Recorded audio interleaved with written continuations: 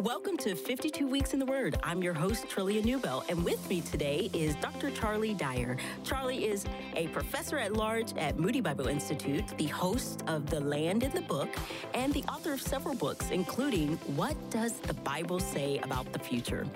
For many readers, the Old Testament is a scary place, or as they navigate it, they kind of go to the same old stories.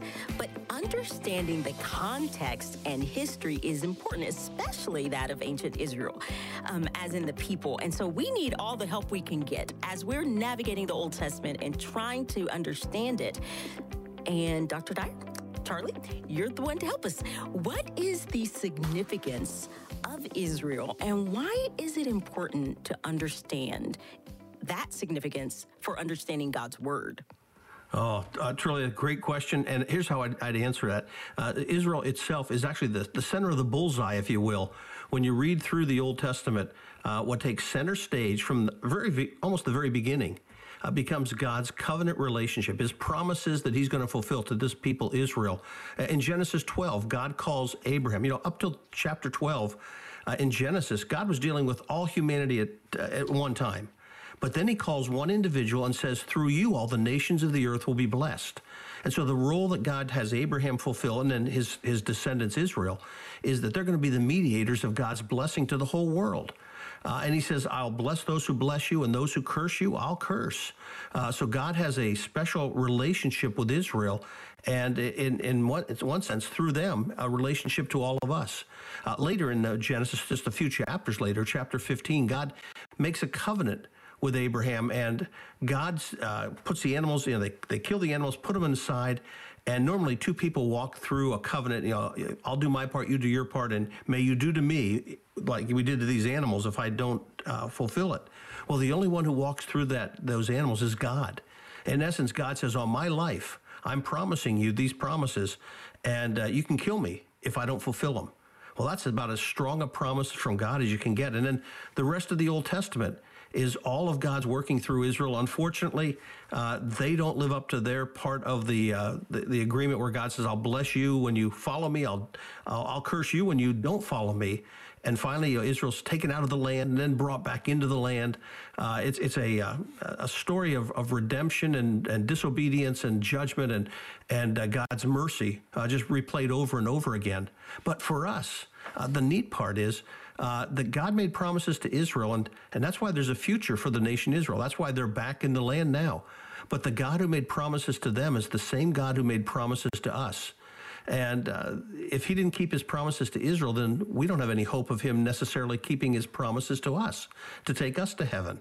So I look at Israel and say, wow, they're a reminder. They're an object lesson for me of how God keeps his word, how he keeps his promises, and how he demonstrates his love even when we're disobedient. He has to spank us sometimes, but we're still his children, and that's what he does for Israel as well.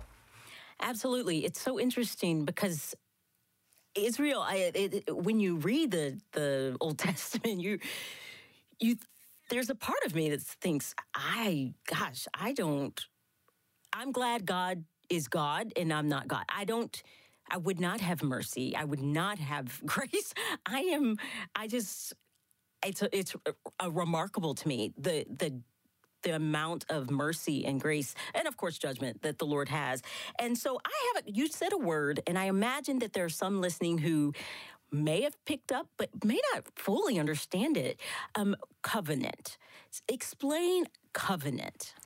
Yeah, a covenant, and it's a fancy word that means agreement. If I made a promise to you, I made an agreement with you, I said, here's what I'm going to do for you. Or sometimes we'd say, if you do this for me, I'll do this for you. There's different kinds of covenants, but in the essence, they're an agreement. Sometimes in the Bible, there are covenants where both parties have something they have to do. God did that for Israel. He says, here's the law, you obey me, and I'll bless you. You disobey me, I'm going to judge you for it.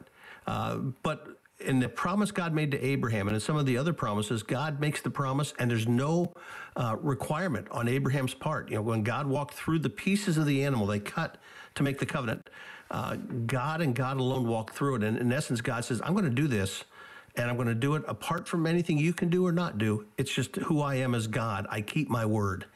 And God has those same kind of promises to us. So in essence, well, we're under the new covenant, it's called, where God promised to forgive our sins and pour out the Holy Spirit on his followers. There's nothing we do to deserve or earn that. It's just something God promised, and as we put our faith in him, he delivers on that promise and never backs off on it. So those covenants in the Old Testament are just good examples, good illustrations of how God keeps his promises, and the same thing he does for us today. You know, you mentioned Israel. When I read the Old Testament, especially before I went to Israel itself, I'd read and think, these people were nuts. How'd they figure? You know, didn't they get it? And then when I was there, and when I got tired and my feet hurt, and when I got to see the land of Dan, and I realized, well, actually, if I'd have been there, I may have done exactly the same thing. So they're just like we are, and it's thankfully God is a merciful and loving God, and he was to them, and he is to us. Amen. Yes, 100%. We would be tired. We would probably complain in the wilderness too. we laugh, but we do it today. And God he is so merciful and so kind, and allows us to repent. And if 1 John 1:9 says, if we confess our sin, he's faithful and just to forgive us and purify us. So grateful for that. And there was something that you said that I wanted to go back to, because I think people, when they read the Old Testament, we have a tendency to try to maybe over-apply and apply things that really don't apply to us. And so let's talk about that. When we're talking about promises that God made, I know that, in Jesus, all the promises are yes and amen. And I also realize and recognize that there are so many different views. And so we acknowledge that. There's lots of interpretation and views. But what promises, you can name just a few, not all, would you say, okay, this doesn't actually apply to us and this does? Do you have some off the top of your head? I know that's a big question. Well, no, actually, I'll think of Israel. God said to Israel in Genesis chapter 12 and again in Genesis 15, I'm going to give you a specific land. Here's the land I'm going to give you. Later, God says, here's the boundaries of that land. Well, I can't go over to the Middle East and say, by the way, I want to take that piece because God gave that to me. He gave that to a specific group of people, and he's going to fulfill it with them.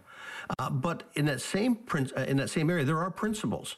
And the principle I would see out of that, and that's what I'm always looking for, especially when I'm reading the Old Testament, what's the principle behind the promise God made that can transfer from generation to generation or from Old Testament to New Testament times?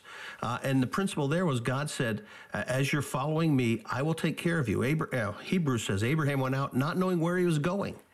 And I think, well, that's how I'm living life. I don't know what tomorrow holds, but God said, you follow me and I'll take care of you. And the promise he gave to Abraham in that principle is a promise that I can claim today as well, that God will take care of me as I follow him. So I'm always trying to find what's the universal principle, if you will, the one that will transcend time, transcends that culture, and looks for today. And that's the principle I want to find out of that text. What does the text mean? What did it mean for them? And then finally, what principle is there that could also be for me today? That's so good. It's kind of looking for the character of God. Because God doesn't change. The God of the Old Testament is our God. That same God. God doesn't change. And so we can look at God's faithfulness to Abraham and say, okay, God's going to be faithful because he is faithful and he can't separate himself. And so I'm grateful for that and for who he is, and that we can look for these principles while we read and be encouraged and relate to our Lord similarly. So that's encouraging. Any last words before we close this out? The final thing I'd say is that when somebody's reading the Old Testament, don't get bogged down in those details. There are some things you won't understand. Well, that's okay. Maybe a year from now or 2 years from now, you'll go back and now it'll make sense. But as you're reading for the big picture, keep looking. What does God say about me or humanity? What does God say about himself? And what does it say that God likes? What does it say God doesn't like, that displeases him? And if I can find those principles, in essence, I'm reading saying, so what difference should that make in my life today? If that's true, what should I be doing differently? And when we do that, we grow in our knowledge and our relationship with God, and we become the men and women God wants us to be. Amen. Well, I'm going to just pray to that end. Lord, will you illuminate your word to us? Help us to understand your word, God. Help us to see and you in your word, God, your character, Lord, your nature, God. Help us to learn about these principles and apply them to our lives where appropriate, Lord. And God, give us Bible teachers to teach us your word, God. Thank you for writers like Dr. Dyer and professors, God, who've studied and can help guide us, Lord. But thank you that your word speaks. And so we can trust you and your Holy Spirit to speak to us through your word. So, Lord, I pray that you will give us eyes to see, ears to hear, God, and a heart open to what you will teach us, Lord, through your Bible. Thank you so much, God, for giving us this precious word. And it's in your name we pray. Amen. Thank you.